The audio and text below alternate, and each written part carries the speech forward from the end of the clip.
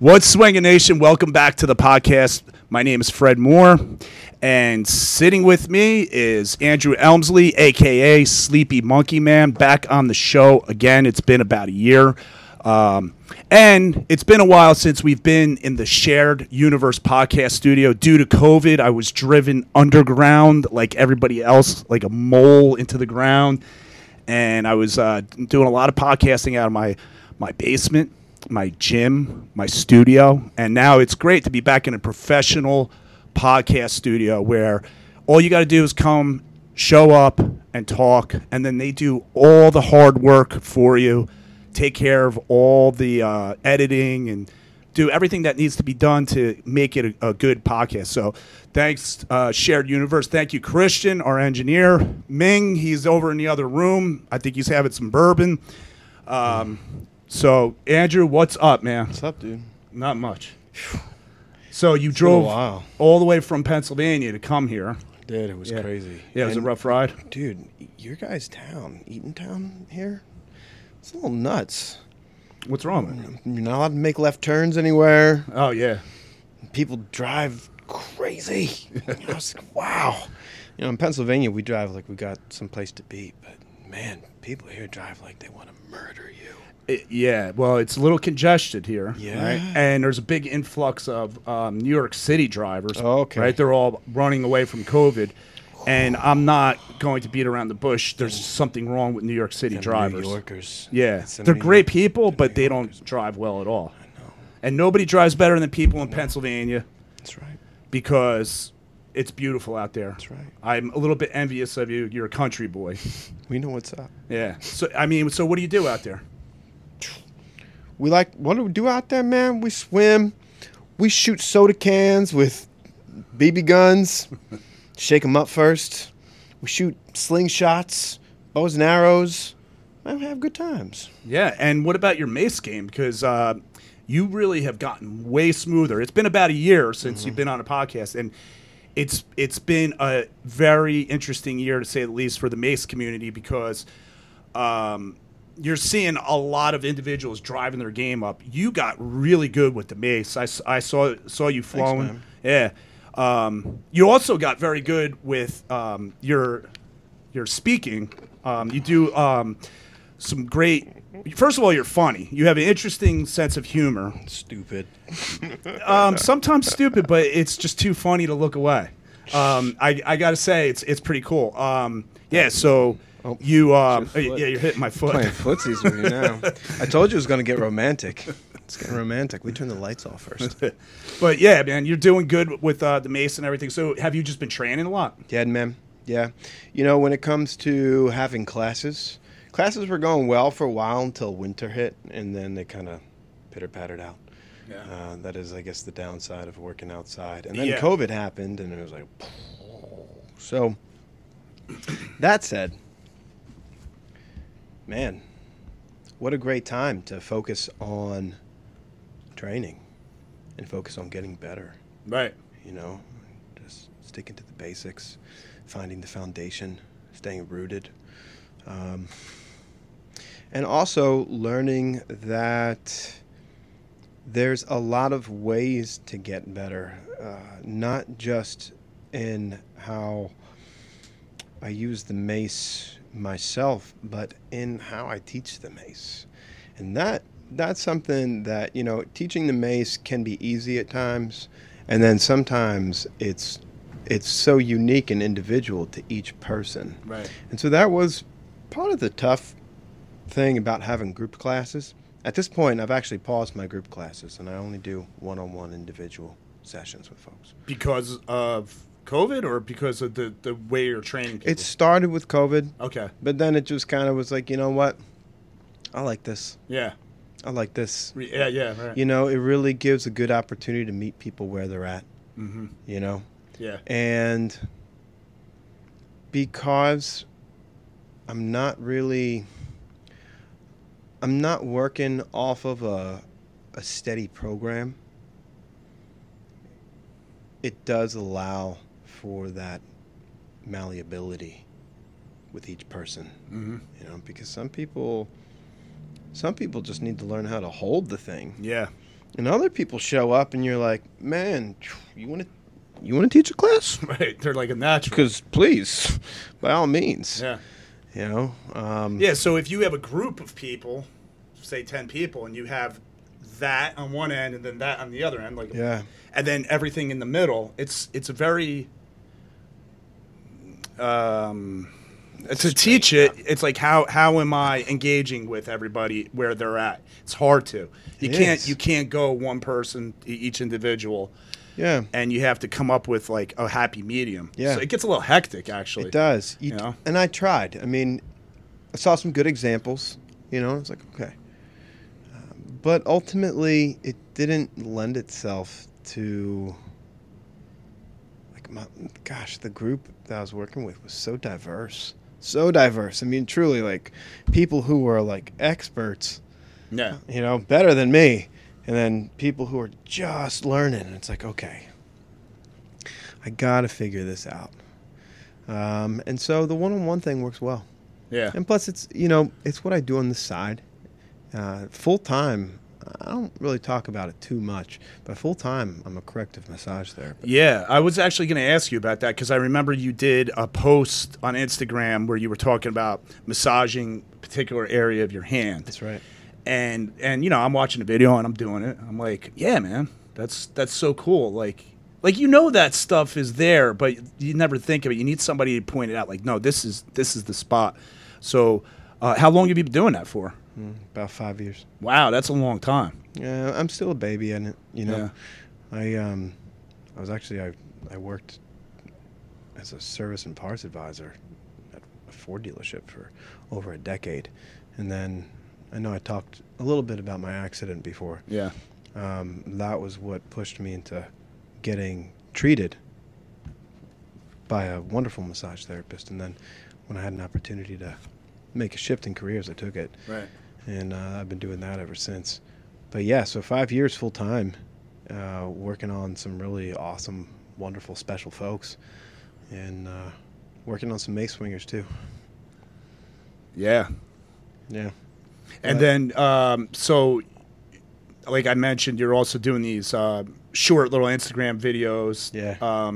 And you like to interject humor, and you sort of poke fun at the human condition in general, which is, I have to say, what I like about comedians like George Carlin. You know, all those guys that get kind of like, they get serious, but they're really poking fun at some serious things, but they're keeping it light and making you laugh. Yeah. Which I think is a great way to learn about yourself because it doesn't get you depressed. Amen. So you do that, and you do it well, and then like you said, sometimes you do some things like in your underwear. And I got a couple. Oh man, yeah. Got a couple of images burned in my brain. Good. But what's that all about? Like, is that something that just naturally progressed? And Yeah. You know, I've liked to make jokes for a long time, you know, and you know how it is working with like a big group of dudes, man. Yeah. That's all you do. Oh, yeah. Is you make jokes, right? Well, now I work with like small group of women, which is not the place to make jokes. So ultimately, like I was like, I need an outlet to laugh, you know, and I started kind of making more funny stuff at the beginning of COVID because it was such like a depressing time. yes, right. And you know, man, there's like so much funny stuff out there to make fun of, and most of it is stuff that I've participated in or continue to participate in. You know, it's like I own all the props that I'm using, you know, but ultimately it's just like what I'm seeing. Like it's just what I see, and like what I see is funny. Yeah. You know, it's and I see so much reflection of myself, especially in like the gram, you know what I mean? Yeah. Where it's like, okay, like I get it. We've been kind of like pushed into an idea that like the gram is like the marketing place, you know, and at the same time, there's also these really awesome connections that are being made worldwide, which is so rad. Yeah. You know, and it's certainly not to be discredited or discounted. Right. And yet at the same time, I see like just this massive cry for validation. Yeah.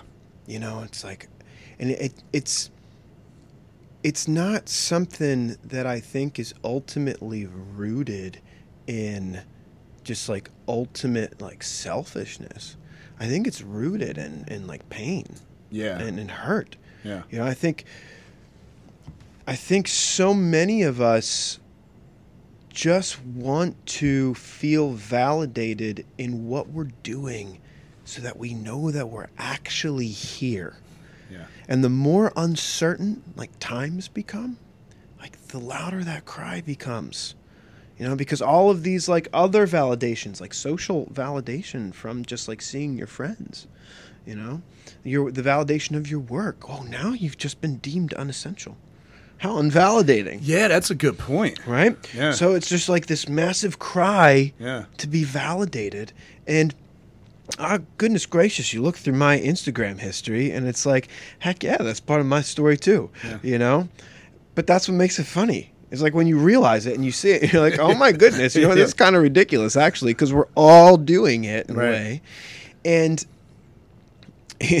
you know, the whole underwear thing.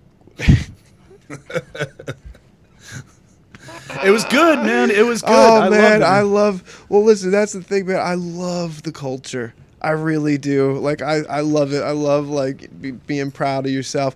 I love this whole, like, you know, mace in our underwear kind of thing that goes on. I think it's really funny. And also, I'm like, heck yeah, you know what? I'm going to get in on this.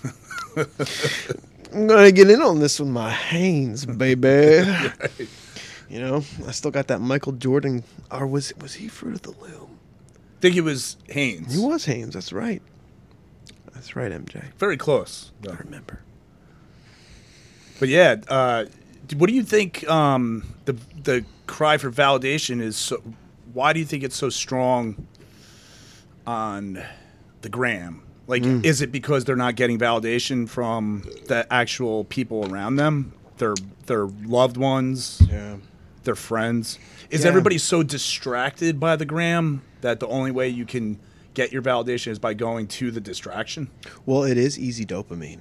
Yeah. You know, and that's the thing. We do kind of train our brains to get addicted to easy dopamine. Yeah. You know, and this Crack. is for real. You know, and that's what those likes are, man. I love them. I'm like, yeah, give it to me. Give me that cheap dopamine fix, baby. You know? And it is like each like, it's like a little shot of dopamine, you know, instead of doing the hard work, you know, where the good dopamine comes from. Yeah. That good dopamine comes from the hard work.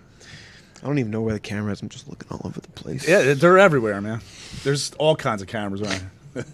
Now, what's the hard work, though?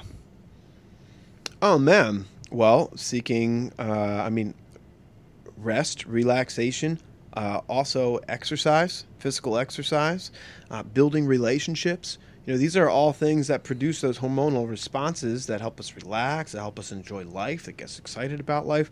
But they take a little bit longer to make happen, right? There's more patience involved. There's more commitment involved, you know? Whereas the cheap fix, you know, it's like, boom, it's there, but then it's gone. Yeah. You know? This is, I mean, we see this big time in, like, right now, like in mass. I don't know about the world, but at least in our nation, like in our nation's men, when it comes to porn, dude.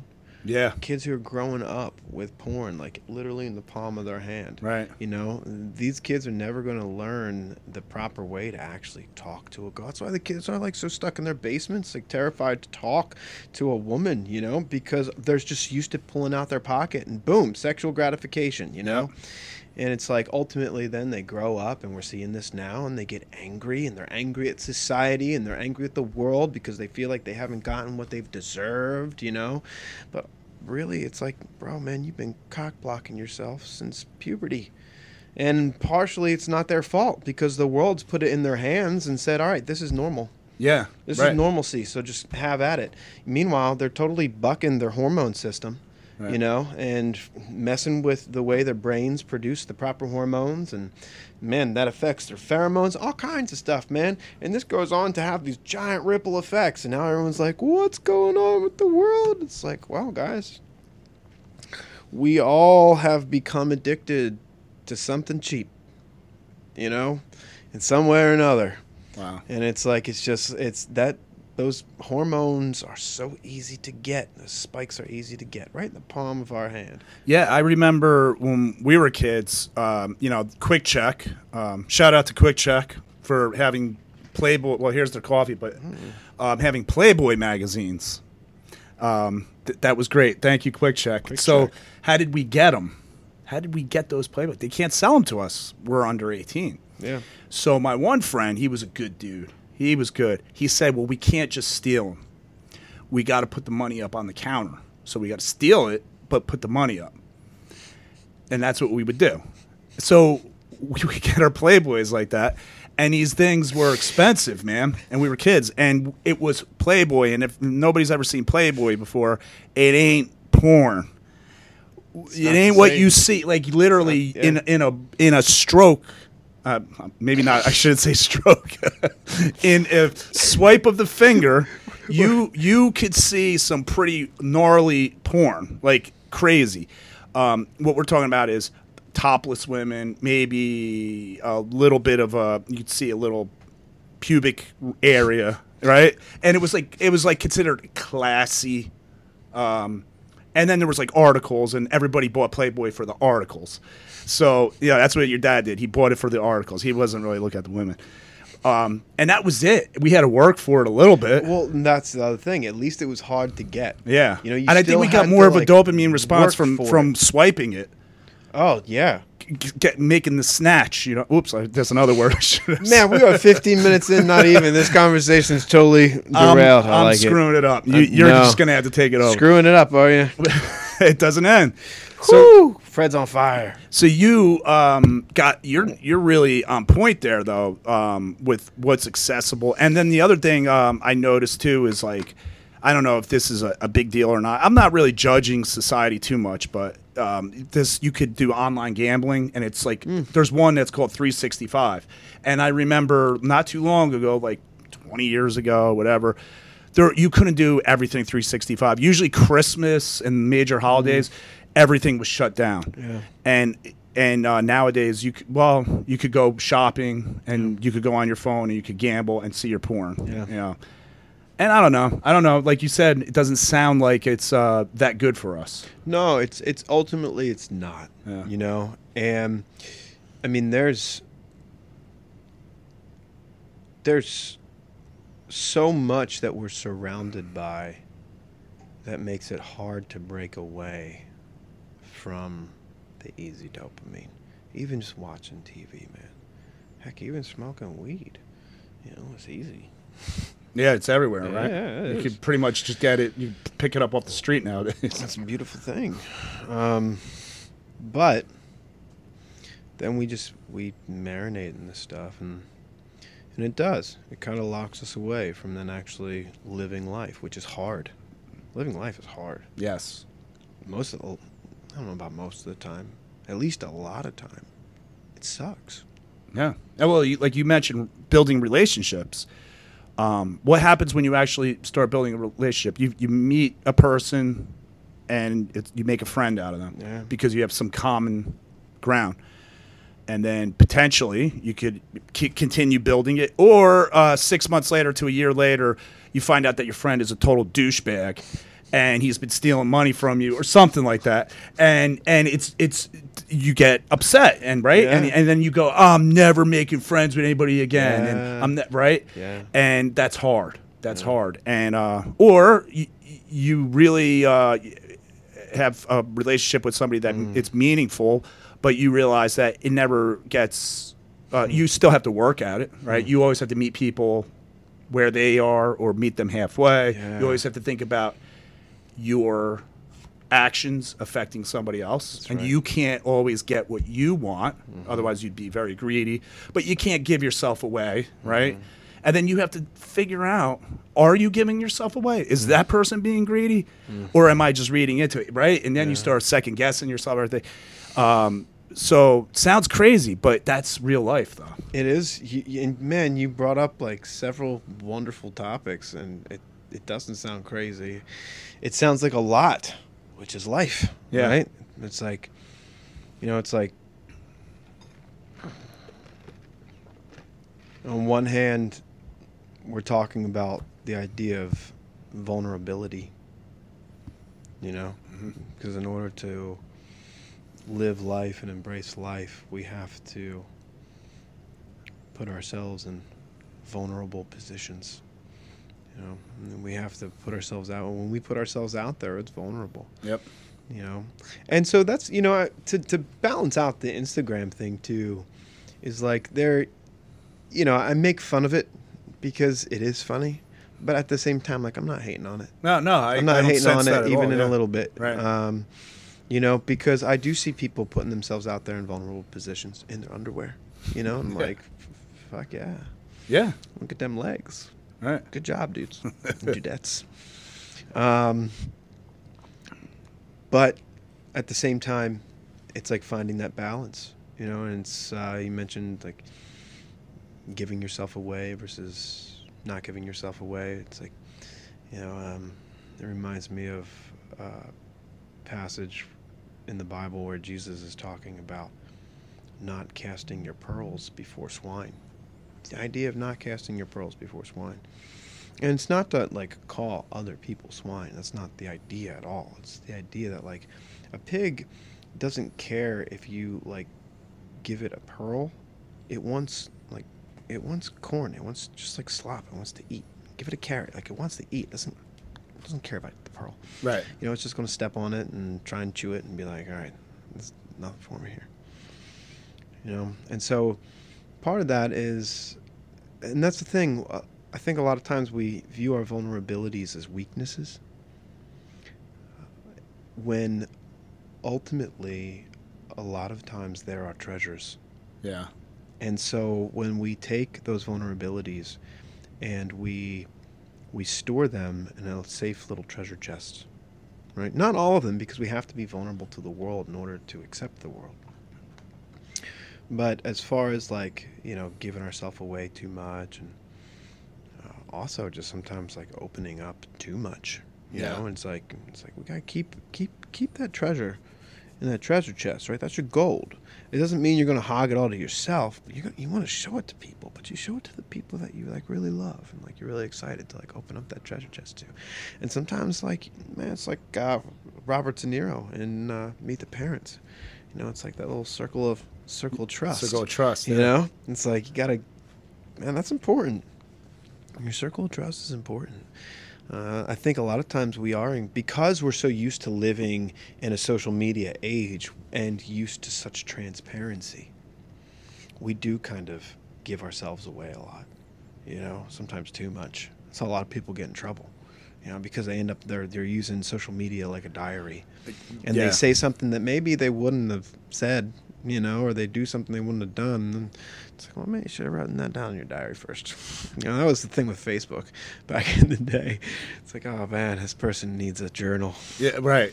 So keep a journal. If you got shit on your mind, that's right. Write it down. You could always do the post later. Yeah.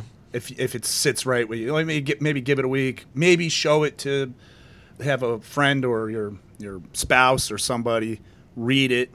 Hey, do you think I should put that on Facebook? Right. It's before you just send it out and then go, what did I do? I think it was Abe Lincoln, his wife, used to read his letters before he would send them out. And I think you're right, yes. The ones that she was like, oh, this is a bad idea, she would just like hide away in a special drawer. Yeah. That's a good woman. Yeah, right. Because, we say things in passion. We get up on our emotional kicks and high horses, and it's just so easy to hop on social media and bam. Right. I've done it. I think a lot of us have. Yeah, I actually just did a vlog not too long ago, and I was like, yeah, that's good. It's funny. It's controversial. it's what I was thinking, and I put it up, and then somebody was like, "Yeah, you kind of sound like a raving lunatic." And it's long, and I'm like, and I watched the whole thing again, and I was like, yeah, that's not what I meant. And which, going back to comedians, like, you know, how they express their ideas and thoughts in their presentation, which is what it is, and it's well done, it's well honed. They have a skill, and I could clearly see that if I want to have that skill, I'm gonna have to work a lot harder for it. So I hit delete. Like, it had 23 views. I was like, I really hope those people forgot all about that. Let's just continue on. So, oh, that's great, man. That was just recent history. So, you know, and so I think I saw it. Yeah, I think you might have seen it. I'm sitting in my truck, and I did. Yeah. I was trying to go with something there, but I did talk about, you know, porn and like how people are like obsessed with it, and how money affects everything. Yeah, I was trying to hit something on the head there, but I kind of hit my thumb instead. So anyway, like you said, we are living it and we're pointing it out at the same time. Yeah, man. Right? Absolutely. I mean, truly, like, gosh, we're all just trying to find our way seemingly in the dark, like looking for lights, you know, and it's great when people are like, yeah, I found the light, you know, it's like, I found my light. It's like, yeah, I found the light. It's like, good. But sometimes those lights burn out, you know what I mean? Yeah. You can't find replacement batteries anywhere. You're like, geez, what the heck? Yeah, I spent so much money on this flashlight. Now I can't even find the batteries for it. Yeah, it's just a flashlight that doesn't work it's anymore. It's just a paperweight. Yep. And, you know, that's oftentimes a lot like, I think, like the things we go through in life. You know, we try this, we try that.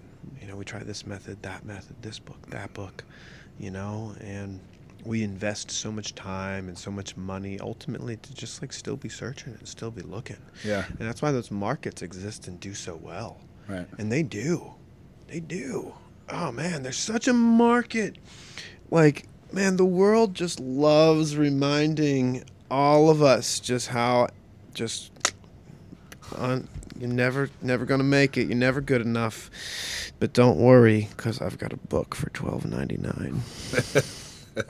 It's excellent. It's going to answer all your questions. And there are a lot of really good books out there. And you know what?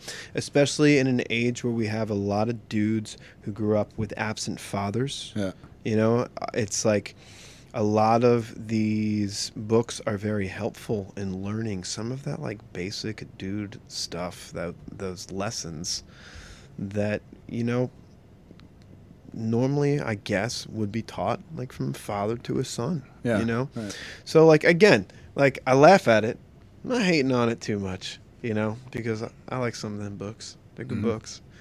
But goodness gracious, you know, it is a booming market. Yes. Right. Which, whew, so is Instagram. Instagram's a booming market, but keeps us coming back. There's a lot of gravity to it, you know. Right. In a weird way. I don't know if I like that. I don't know if I like the gravity. Well, I look at it as like most things in life. There's good to be found in everything. Absolutely. You know, and you do get sidetracked with the other stuff, and you just, all right, I got sidetracked. Yeah, man. Let me just get back on there. I didn't mean to go down that rabbit hole, but let's get back. You know? Well, you know, I love talking about like self-discipline, and developing good self-discipline in my life has been an absolute essential brick in my foundation. But it's hard when the things that are competing for our attention are designed to be these pits of addiction. You know, it's designed this way very intentionally to get around your discipline. That's right. Break it down. That's right. And so that's why like it requires extra self-discipline. Yeah. Have you where did you start fostering your discipline, and to what extent does your discipline serve you? Is it a like level of discipline where you are continually following like a routine, a pattern, and checks and balances, like something like that? Yes and no. Okay. So routine is something that I've found to be of great value in my life, big time. I'm also not like super dogmatic and like married to it. Okay. You know? Yeah. So like life happens, Mhm. and life is way cooler than my routine. You know? Yeah. It's a lot more fun than my routine. So like it's something that I've found important to like, okay, it's important to stick to my routine and then have boundaries about like kind of what's worthy of breaking my routine and what's not. Because if I'm not careful, I'll give a lot of my time away. Mm. Way too much. And then I'm like, oh no. Now I got to rush and try and get this done. It's like, okay, so having good time management and knowing when it's acceptable to break the routine and when it's not has been something that's important. So I guess that would be like discernment. You know, having good discernment comes in when it's like, all right, you know what? Forget the routine. Life is happening now. Yeah. Like jump into it. So where do you get that discernment from? Because I think that's a tripping point for a lot of people, because your routine is important. Yes. And you know, though, like, oh, this could be a special moment here. Yeah. But will it be? Maybe it's not. And now I'm going to blow up my routine. How do you get that discernment? Man, that's a great question. And ultimately, I think that's where faith comes in, you know, and that's different for each person. You know, some people are building their faith on a circumscribed religion. You know, some people are building their faith on something else.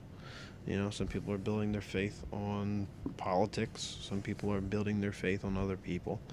Some people are working to build their faith on themselves. I know I've always resonated with the idea that if we open up our ears, if we open up our eyes, and not in the literal physical sense, but in the metaphysical sense, and that might take some like weeding out of the garden in order to actually be able to have clear passageways, you know. But then when we listen inside, and I could be wrong, you know, I know that there are creatures, humans that exist, you know, psychopaths and of the like, right? And not that they're not any less valid as a human, but they might not feel and have the same experiences that, say, someone else is having, right? And so, as I say this, you know, I speak in a lot of generalities, but it's always important to, I found at least, to acknowledge that this is just a generality, and that there's such a diverse and unique group of people, and we're all so different and have had such different experiences, and we do experience life differently. Mm. And so on one hand, we are all the same, and yet on the other hand, we're not. We're really not. We don't experience life the same. We don't have the same histories. We've all had different experiences. And so the way one of us thinks might be wildly different from what another person thinks. What one person wants might be wildly different from what another person wants. I think that's something I know I've taken for granted, which is also part of me just being selfish and self-centered, in that I'm like, oh yeah, everyone else thinks the way I do. Yeah. Everyone else wants the same things I want. Yeah. Of course. Duh. You know? Like, yeah, I don't know about that. Not anymore. Life has taught me otherwise. But, you know, if we listen I know a lot of us have experienced that voice in our, I would say in our head, but not really. It's not even like in our heart. It's like lower. It's like maybe that's our heart, but it's like our gut. You know, it's between our gut and our heart. And it's like it speaks to us. It knows what's up. And it tells us. Just most of the time we argue with it. And we're like, yeah, shut the fuck up. Yeah. Because it's a lot of times it's telling us that, hey, surprise, bro or sis, you're the problem. Right. Right. You know? And it's like, I don't want to hear that. No, everyone else is the problem. Yeah. Everyone else is the problem. And so, you know, instead of listening to that voice, we try and stuff it down, or we try to tune it out. And we do. We tune it out with television and movies and comic books and Instagrams and YouTube. There's all these things that we can use to tune out that voice that a lot of times keeps us up at night. You know, or that voice that, like, we hear at the weirdest time. You're driving in the car and you just happen to not turn the radio on, and all of a sudden you're like, what is this voice? Why am I thinking about this right now? You know? Are you, did you ever sit at a campfire, like go camping by yourself? Oh, yeah, man. By yourself? Oh, yes. Now, I've done that, and I never even thought about it. I just sat down and I would, you know, smoke a cigar, and then I would camp, and I would get up early in the morning, go bike riding, whatever it was I was doing. Never thought about it. And then a friend of mine was asking me about it, like, what the hell are you doing? And I'm like, so just like, what do you mean, camping? Yeah. And he's like, by yourself. And I'm like, yeah. And he goes, I would lose my mind. And I would go, why? And he goes, because I got nobody to talk to. What do? You just sit there with your own thoughts? And it hit me right there. I go, yes, exactly. You sit with your own thoughts. Yeah, man. And then it all hit me that that's what I was doing, and I was comfortable with myself. And yet, sometimes those thoughts were scary. Yeah. And you're like, oh, dude, I wish there was somebody here to talk to. Yeah. But there isn't, so you just adapt to it. Why do you think that is, that some people could just do that, and then there's other people that almost are afraid to do it? Well, you know, again, I mean, I think a lot of us have had wildly different experiences in life, especially in our youth. And so I think, you know, it's interesting. It kind of ties into the whole validation thing that we were talking about at the very beginning, where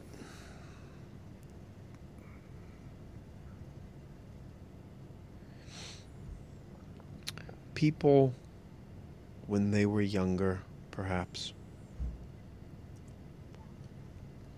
weren't properly validated in the person that they are, the person that they were. And so they desperately seek over time to become someone else or something else. That can be validated. That can be validated. And it's always like, let me throw this up on a table and see if this works. That's right. Let me throw this up on a table and see if this works. Right. And so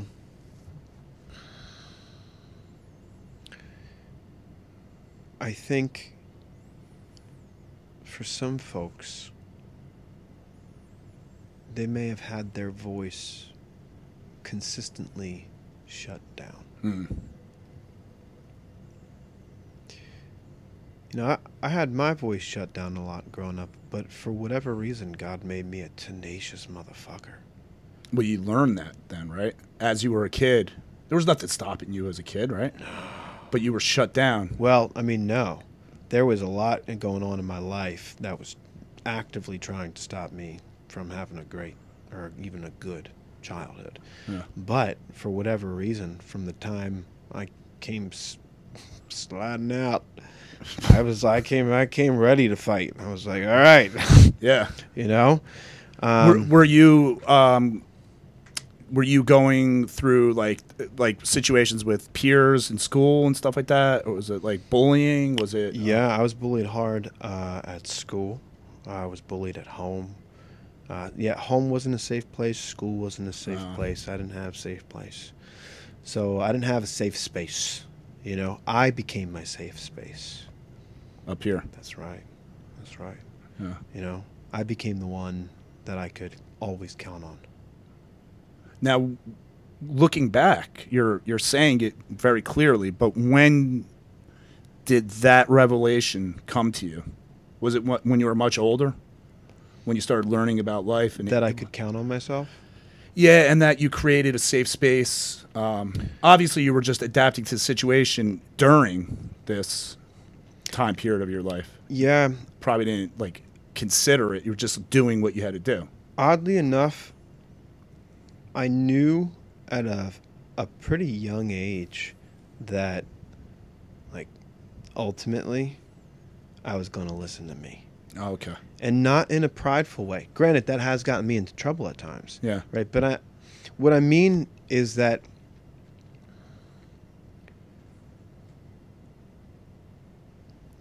I had witnessed as a child people who, as a child, you are taught to trust, make horrible decisions. That as a kid, I was like, this is a bad decision. This is wrong. A kid is realizing it's a bad decision. Yeah. And so I just, from the time I was small, man, I've had a big distrust in other people making decisions for me. Okay. Yeah. And I learned to trust that the voice inside, I mean, it's still to this day, man, leads me in the right direction. Doesn't mean I haven't made a lot of mistakes along the way, but usually that's when I'm not listening to the voice, you know, but the voice, and I know it sounds crazy or, you know, and I don't mean it to sound like super esoteric, but I think a lot of folks know exactly what I'm talking about. It's the gut. It's your gut. That's and right. We all, yes. And you're hitting a nail on the head. I'm having flashbacks of all these moments in my life where I realized I made a mistake, and I remember going, I had that gut feeling. Yep. I had it. Why didn't I listen? Yeah. And, you know, at least what I take away from that is that was my mistake. I didn't listen to somebody else. Yeah.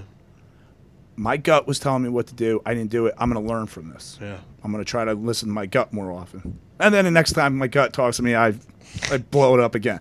But I'm getting better at it. The cycle of life, death, and rebirth right there, That's my man. it. That's karma. Yeah. You know? It's breaking those cycles. But, you know, you're talking about, we could talk about what that is. Like you said, it could be, you know, whatever your belief is, it's God talking to you, or it's the earth talking to the universe. Right. That's just a way for you to frame it and reference it. But there is the gut feeling. Yes. The gut feeling. And Yes. that is an interesting thing. So And you basically learned at an early age that going to be your go-to advice giver. Yeah. Right? You're going to figure it out. So you're going to go into that safe place and say, hey, what's up? Where are we going? What are we doing? Yeah. Get a little feedback, and then make your best choice, right? Yes.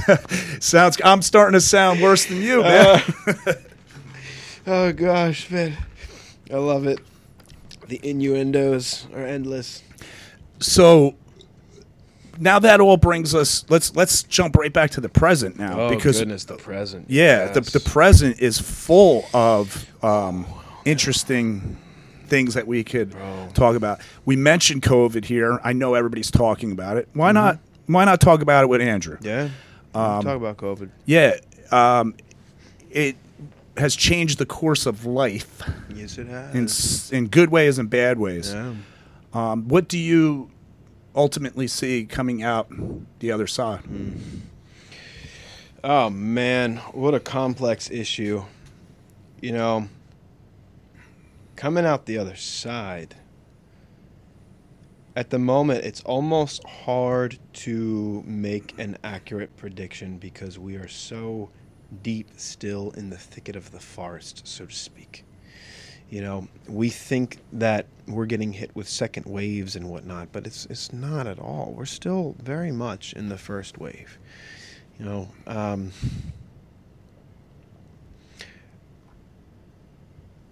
It's interesting to think about what will life look like moving forward. If people started wearing their damn masks, granted, we're sitting here not wearing a mask, but don't worry, we got them, guys. No one's coughing. No one's coughing. We're all right. Social we're all distancing. we're distanced and we're really healthy dudes, right? We're all right. But,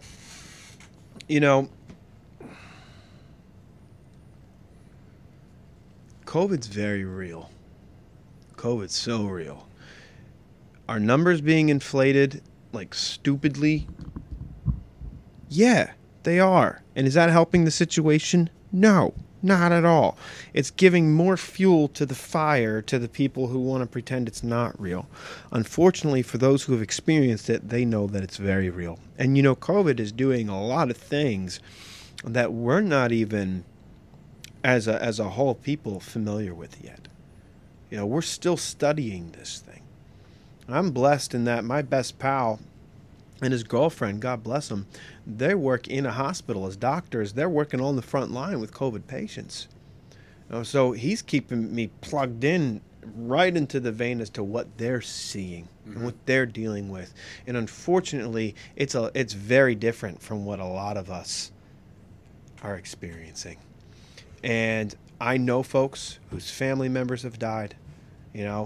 Some of the Mace community has been affected by COVID. Yeah.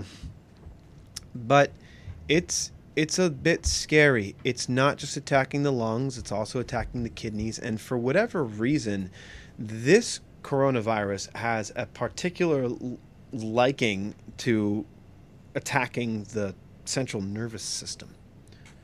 So we're having young folks, 19, 20 years old, with encephalitis. Their brain is swelling. It's sending young folks psychotic as a result of the encephalitis. I mean, crazy stuff is happening, and now they're finding that it's even attacking the myelin sheaths on neurons. Yeah. All right? So, I mean, ultimately, if that's the case, and we get this en masse, and there's an actual potential that we might see a very big rise in multiple sclerosis. And this isn't, the scary part is that this isn't fear-mongering. Right. This is actually what's happening. Yeah. There's so much we don't know about it. You could almost at this point it's wide open. Yeah.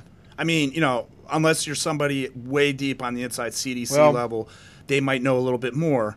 That if they were here, they say, well, maybe not this and this, but definitely there could be very serious long-term results. That's right. And we don't know, and we won't know. Right.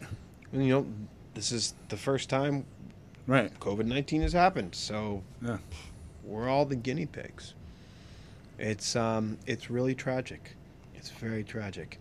And, I mean, oh my goodness. But as far as like socially, it's really, I mean, kids are affected by it because they can't play with their friends for months on end. But even like adults, a lot of us, we were just talking about social media. There's I'm from a generation where I grew up without an internet, so I could easily, I could easily go back to doing that. But I don't have the internet as my linchpin, so to speak, if that makes sense. I don't know if I'm articulating that clearly. No, absolutely. But it seems like the younger people are more, that's their thing. Way older people, they're not involved in that at all. Yeah. So socially, That's it's been rough. Yeah.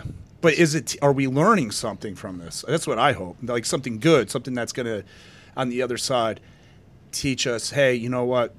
This is more important. Let's get back to fundamentals. Do you see that as a possibility? Absolutely. It's interesting because on one hand, I think a lot of people did. I'll scoot a little closer. A lot of people did realize how important other people are to them in their life. Yeah. You know? And at the same time, I think people also realized how maybe overly dependent they are on their social circles. Yeah. You know? Studies show that people with healthy social lives live longer and generally are healthier, yada, yada, yada.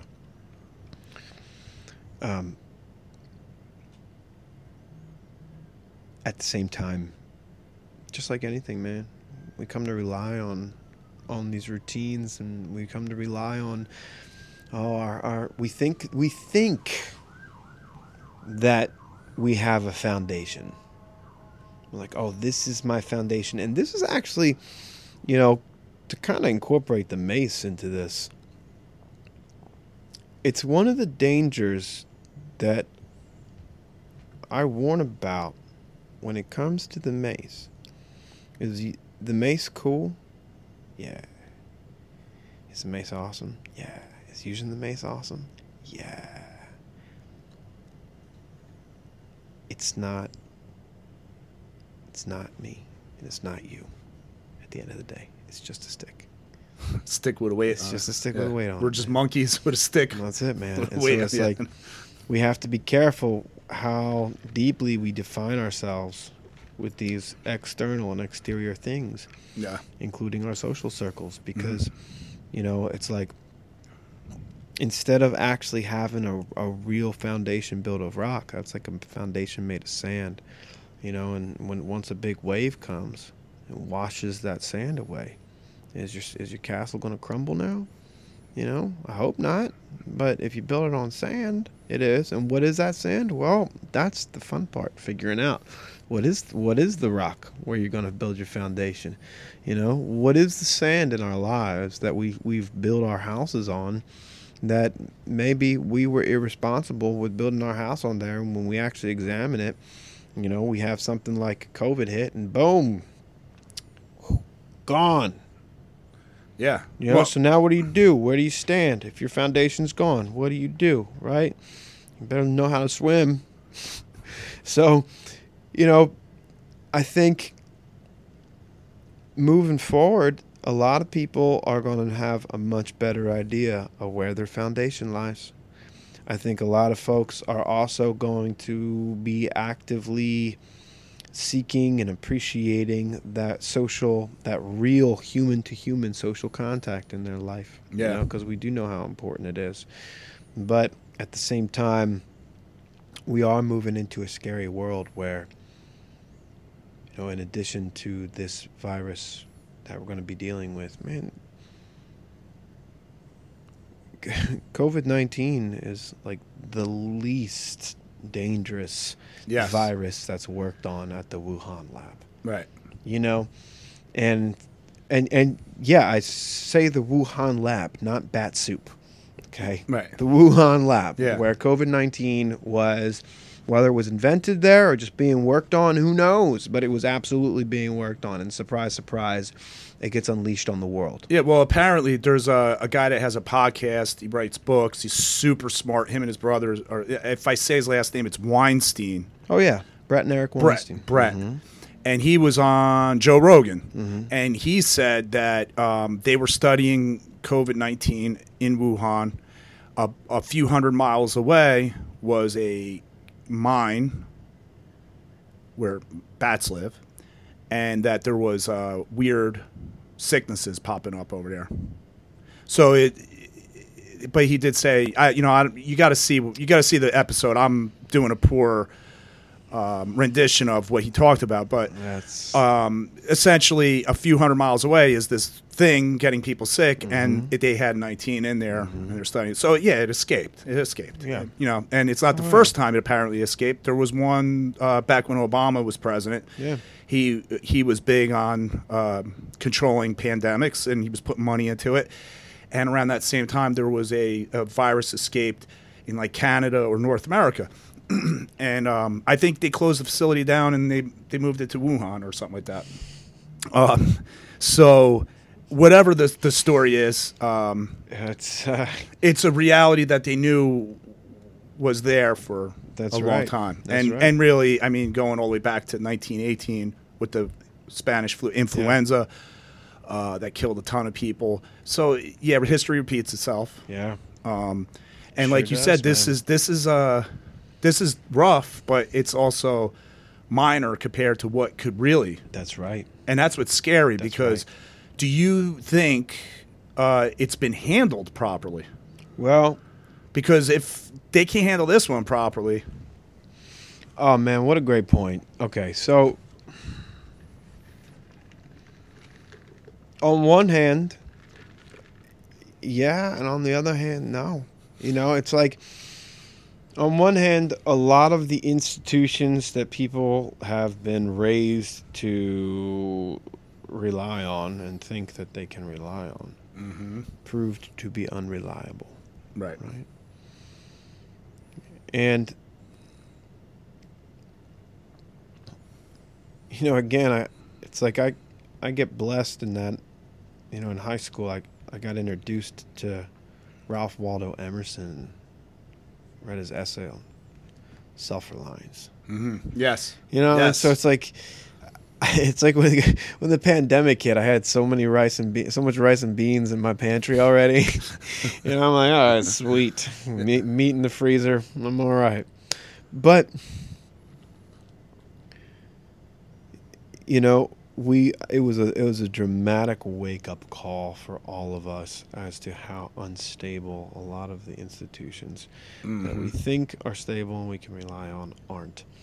And you know, there's the part of me that says, you know, that I want to point fingers at the institutions and be like, well, you shoulda, you coulda, blah blah blah blah. But then there's the other hand that's like red-blooded American and like, well, you're all dumbasses and we've known something like this is going to happen for kind of a long time. You just all called them, all these people, crazy ass preppers and conspiracy theorists, and now they've all been validated. Yeah, right. So, you know, the breakdown is from the bottom up, and in the sense that it affected so many institutions. My mother works in a old folks home, an elderly care facility, and you know, they didn't have proper gear, you know. I already mentioned my best pal and his girlfriend. You know, they're in a hospital. Him and his girlfriend? Yeah, they both work in a hospital. Oh, okay, in New right. York. Oh, really? Yeah, man. Okay, they've been there for the whole time? Yeah. Okay, And yeah. man, they had to fight to get proper gear, Right. you know. Meanwhile, like as usual, and listen, I love capitalism. So when I say this, I'm not knocking capitalism, but at the same time, it's like, meanwhile, these freaking CEOs of hospitals and old folks' homes and all kinds of shit, man, are making bank. Right. Making bank, you know, and yet there's not enough proper gear Yeah. for the damn employees. Right. You know, you got doctors and nurses getting COVID out the wazoo. You know, and it's like, I guess they're just as man, what? Whoo, baby. Here we go. What a wake-up call to learn that even our doctors and our nurses are expendable. Yeah. Right? Viewed as expendable. You know, and so that is really just piss poor performance. But, you know, I still don't understand like how people. All right, before I say this, there's a great video I highly recommend on YouTube. I'm looking right into the camera for this one. It's called Stop Making Me Defend Trump. Okay? Because, gosh, people, like, saying dumb stuff that's just not true doesn't help the argument. You know, it's like, if you don't like the man, great, but like, stop saying dumb stuff, because it doesn't make you look good and doesn't actually help the argument for folks who are using their brains. Anyhow, I know I'm tossing kindling in the fire. It's all right.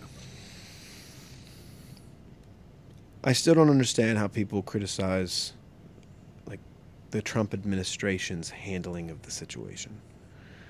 You know, I watched an interview with Dr. Fauci where he was like, you know, I can't do it. And he's like, every time I went to Trump and said, hey, we should do this, he was like, all right, do it. Like, all right, great. That's exactly what I would hope the president would do. Yes. Listen to the guy who knows what the heck he's talking about. Delegate. We know Trump doesn't know what he's talking about. He's made that clear in some speeches.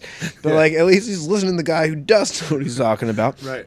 And, like, shutting down the border, shutting down, like, travel, when the World Health Organization or the China Health Organization, I said it. Now I'm not allowed to go to China. I'll get arrested. It's true. They just passed that a law. They just passed a law. China can arrest you if you criticize them anywhere in the world. I'm talking to you, world. And then you go. They're going to get you. Communism. I think they would love you there regardless. Oh gosh, well, Chinese people are wonderful, man. In fact, I think what we should do, But everybody listening, we're gonna do a GoFundMe for Andrew. Oh, it's too late. To send him to China. It's too late. They're gonna put me in an internment camp and sell my hair, man. They won't, because we're gonna send a whole team of correspondents with you. They're gonna video it. You're gonna be a hero over there. We'll flip it on its head. Oh no. We're getting in over our heads. We're sending them to China. Listen, I think Eli Roth made a movie about this or something. It's bad. It's a bad idea. Bad idea, Fred. All right. Listen to your gut instead. But, shoot, what was I talking about? Oh yeah, like, the World Health Organization was like, yeah, that was stupid and dumb. And it's like, no, it wasn't. That was like the smartest thing we possibly could have done. Yeah. So, like, listen, I'm not saying any of this in praise of Donald Trump. I'm just saying, like, I don't understand why folks are knocking that stuff when I'm like, well, you know what? To be honest, I'm pretty sure we'd knock it no matter what it was at this point. Right. But, well, I always say, like, you hit the nail on the head about trusting in your institutions and everything like that. yeah. Like, bureaucracy doesn't really do a good job with this stuff at the end of the day. No. They're heavy-handed with everything they do. Mm-hmm. Everything becomes a number. Every face is the same face. So, like you said, doctors, nurses are just as expendable as anybody else. Numbers. It's just there's no way to fine-tune a heavy bureaucracy. So what people need to be is self-reliant. Yeah. Don't when the shit's hitting the fan, if you're like, please help, what good is that? Because if they don't hear you, they ain't coming, you're dead. Right. If they do hear you, but it's too late, you're dead. So you need to be able to take care of yourself. Amen. And, you know, taking care of each other. Yes. You know, it's like, that's like the next step.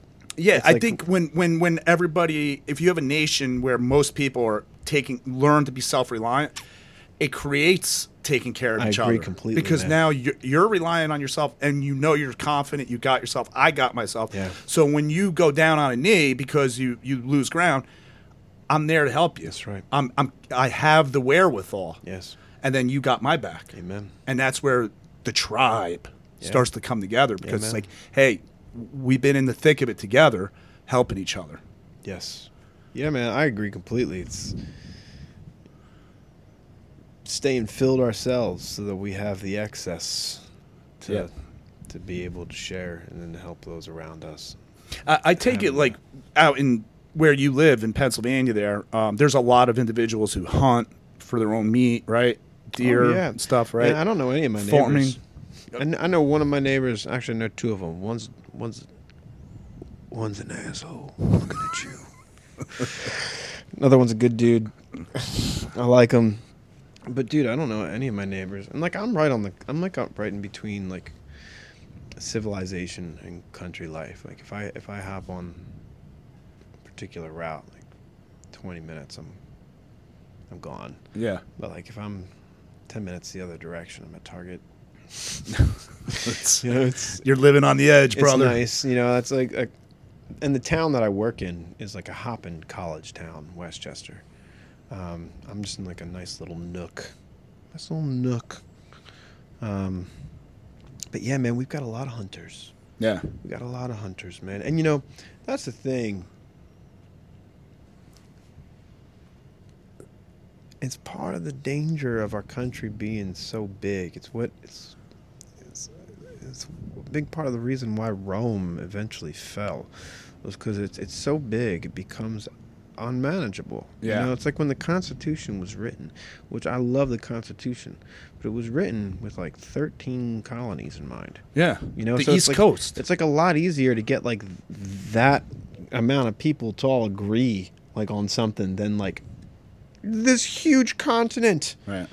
You know, it's like, man, people in LA's life is very little like people in York, Pennsylvania's life. They're not even in the same time zone. No, man. Right now they're eating lunch, and we're eating dinner. Heck, Pennsylvania's so big. Yeah. That's the thing. Pennsylvania's so big that people in Philadelphia's life is nothing like people in East Stroudsburg's life.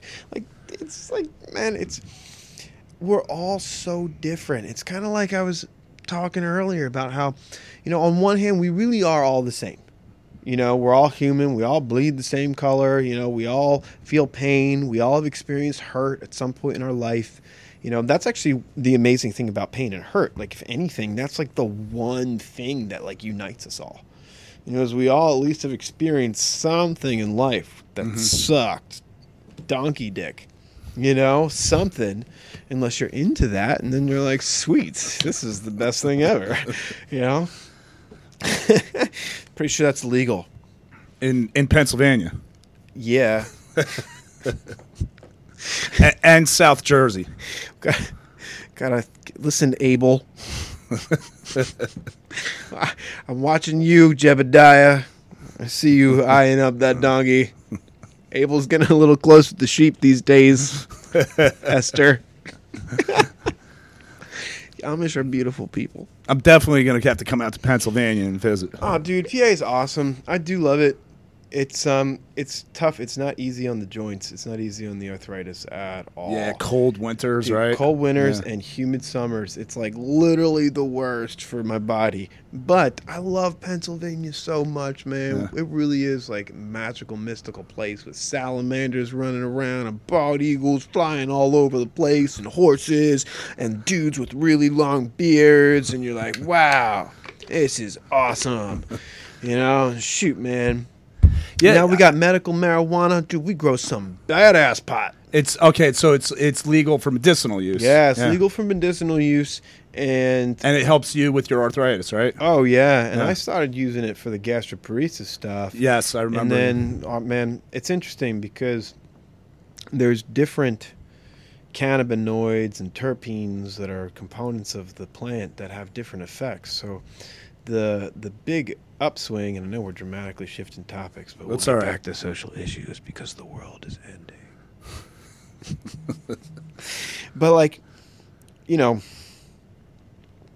it's like there's a component CBG that really helps my belly, and then there's a cannabinoid CBC that really helps the arthritis, you know, the inflammation. And then I've mentioned before my favorite terpene, myrcene, you know, the mangoes. Mangoes, yes. I still love mangoes, man. I just didn't have time to bring you any. I'm sorry. That's all right. I'm still reveling no mangoes this time. I'm still reveling in the when you did bring them, and that was like a year ago. Because ever since then, every time I go to the store, I pick one or two up. Heck yeah, man. They're just good. And they're awesome. Yeah. And then we also buy the frozen bag of that's already cut up and make smoothies with it.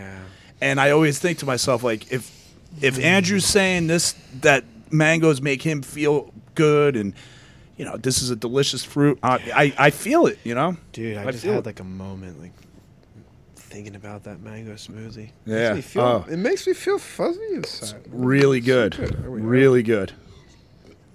We got about 12 minutes. Oh, wow. Yeah, it went fast. Right? Am I reading that right? Yeah. We got about 12 minutes. So. Shoot, man. Yeah. What should we talk about? I don't know. We got a box to open. Got, like, everything. Oh, that's right. We got that box to open. You got a special package. Yeah. You got a special package, Fred. Thank you. Thank you very much. I'm glad you're validating that. That's right. I was hoping somebody would validate my package. Right. And it's been done by none other than you. But yeah, you getting back to mace, right, and everything. So you're swinging all kinds of things out there. Have you swung a gata?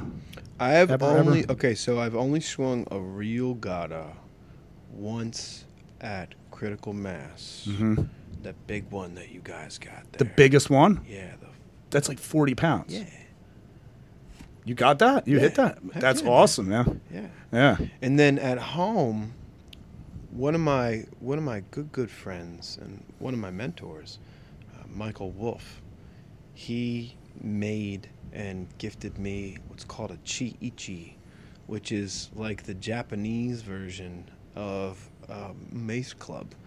So it's just a wooden handle with a big old concrete block. Okay. So it's basically just like a gata, except it's a shorter handle. It's like a real short little gata. But it comes out of Japan? Like this is something that they've been... Yeah. See, we could talk for hours, man. This is new to me. Yeah. So let's... That's what I love about real it, brief. man. What's the history there with that? Do you know anything about it? I don't know a ton about it. It kind of intuitively works very similarly to a mace or a club. Right. And it's just a beautiful example of how these tools, and this movement art is something that truly, at the end of the day, no one can really lay claim to. Right. Certainly we all play our roles and we all play our parts, and some folks have been pioneers and all these beautiful things, and it all deserves respect and it's due. That said, the practices themselves, gosh man, they're so ancient and so worldwide. You know, we talk about India all the time, right. But then there's Persia. And it's like, okay, well, who was doing it first? And then it's like, well, then there's Japan. And it's like, oh, my goodness, how about this? And last time we talked just a little bit about how, like, even in the European culture, we've got, like, royal maces and whatnot. Yep. You know, it's a strange thing. So, man, you know, that said, I know there was still, like, some drama going on this past year, and ultimately with the with like people claiming ownership to this and that, and it's like everyone's learned from each other, and you know it's like there is like a lineage. Yeah, you know, there is a lineage, and certain people have their programs, but people like, man, just be American about it, and like live and let live. Yeah, you know what I mean? I like that.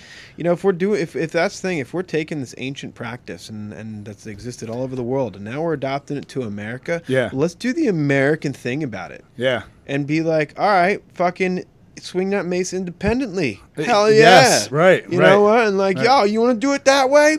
Heck yeah. Do it. You know what? And guess what? I don't have to agree with you. I don't even have to like the way you do it.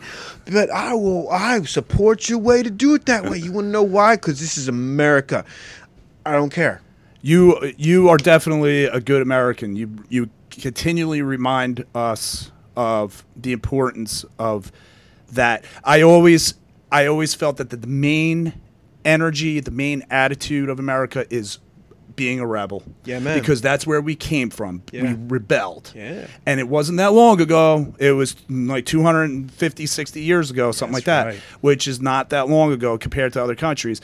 And I think that's one of the edges that we're losing. You know, you, my friend, you have the rebel attitude. But when I say rebel, I mean it in the most respectful ways, in that you understand that you are independent and you could do what you want to do.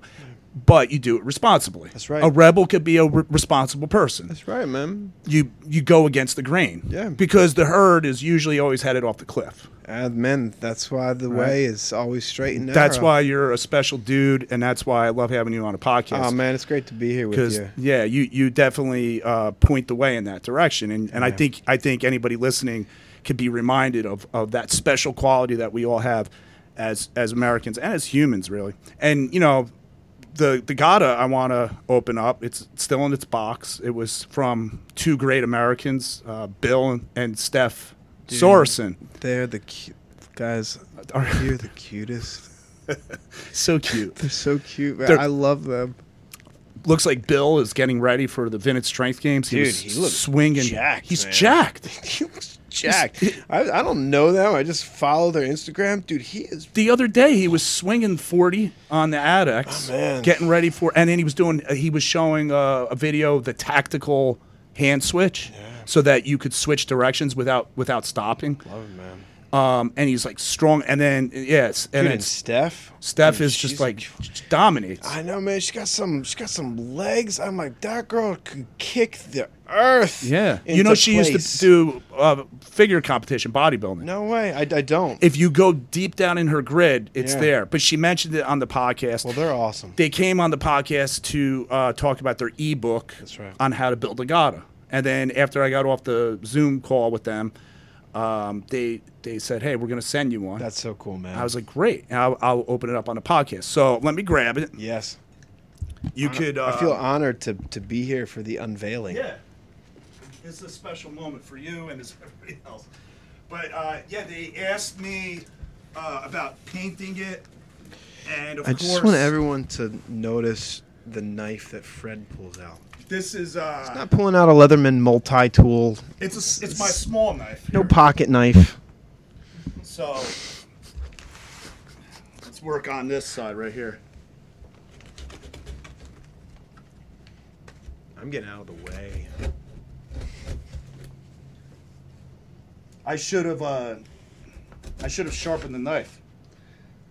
Oh man, what's more dangerous than a dull knife? A man with a dull knife. Amen. Who's pulling the knife toward his crotch? I was already circumcised, so.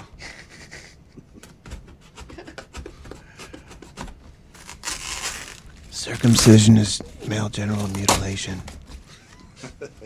I said it. So when they ship these things, they got to be packaged carefully. They wrote fragile on the box. They use concrete. Whoa! You want to grab this and I'll pull the box away? Shoot, man, I don't feel worthy. Yeah, grab it. Got it? Yeah. Put this down gently. Wow, look at this wrap job. Right. So far, looking pretty good, but it's going to look a lot better when we get this off. Someone knows how to wrap their tools.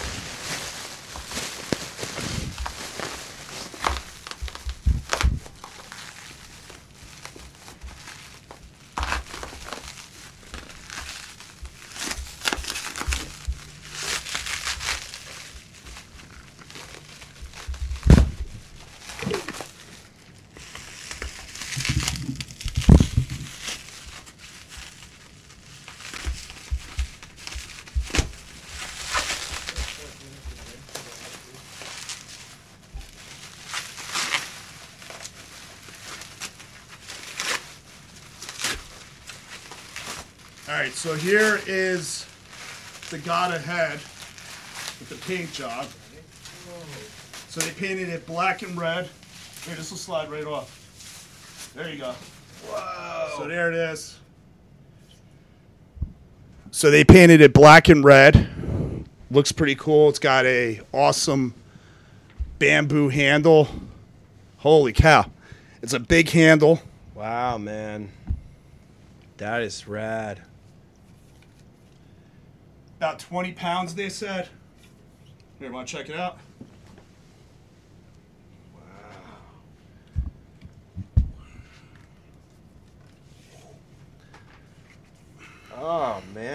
makes you want to swing it. So, how does it feel? Pretty good, right? Yeah, I can't wait. So, I've never swung one with a handle that big. So, it's it's a thicker handle. I mean, like the one over Critical Mass is a thinner handle. Yeah, this So, is cool, man. yeah. So, they talk about where they get their bamboo from and everything like that on the podcast. But yeah, that's it. I just wanted to open it up as a let everybody see it. They sent it as a gift. Thank you, Steph. Thank you, Bill. You guys are awesome. And good luck at the Vintage Strength Games. So Nice. I'm going to just move over so I get back in the frame here. Nice, man. So, yeah, tell everybody what you're up to next as we wind this down. Are you going to be doing more Instagram vids? Oh yeah, I pop in and out. All right. I pop in and out. I'll be doing more vids. I've been sharing my mind a little bit more. So Andrew's at Sleepy Monkey Man. Yeah. And he's also on an earlier podcast from about a year ago. I don't remember what number. Do you remember what it is? No. The one thing is that if people go to Steel Mace Nation on YouTube and they go right to the main page, your podcast episode is usually right there at the top because it is the most viewed. Awesome. So people like to hear. Thanks, guys. Yeah, people like to hear what you got to say, as do I. And again, you're here again, and it was awesome. And you're always welcome back. And man, I just try to talk from all the stupid mistakes I've made in life. Man, I'm just messing up just like everybody else, and then trying to learn from those mess ups so that maybe I don't mess up at least the same way again, and grow a little bit. Yeah.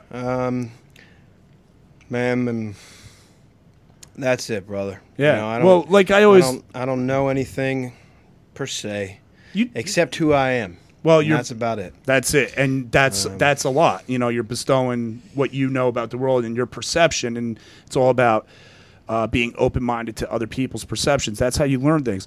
And I always say, if you make mistakes, you can make them all you want, just as long as you don't get anybody killed, or that's right, or you don't lose a toe. America, man, go ahead and make them mistakes, especially on your property.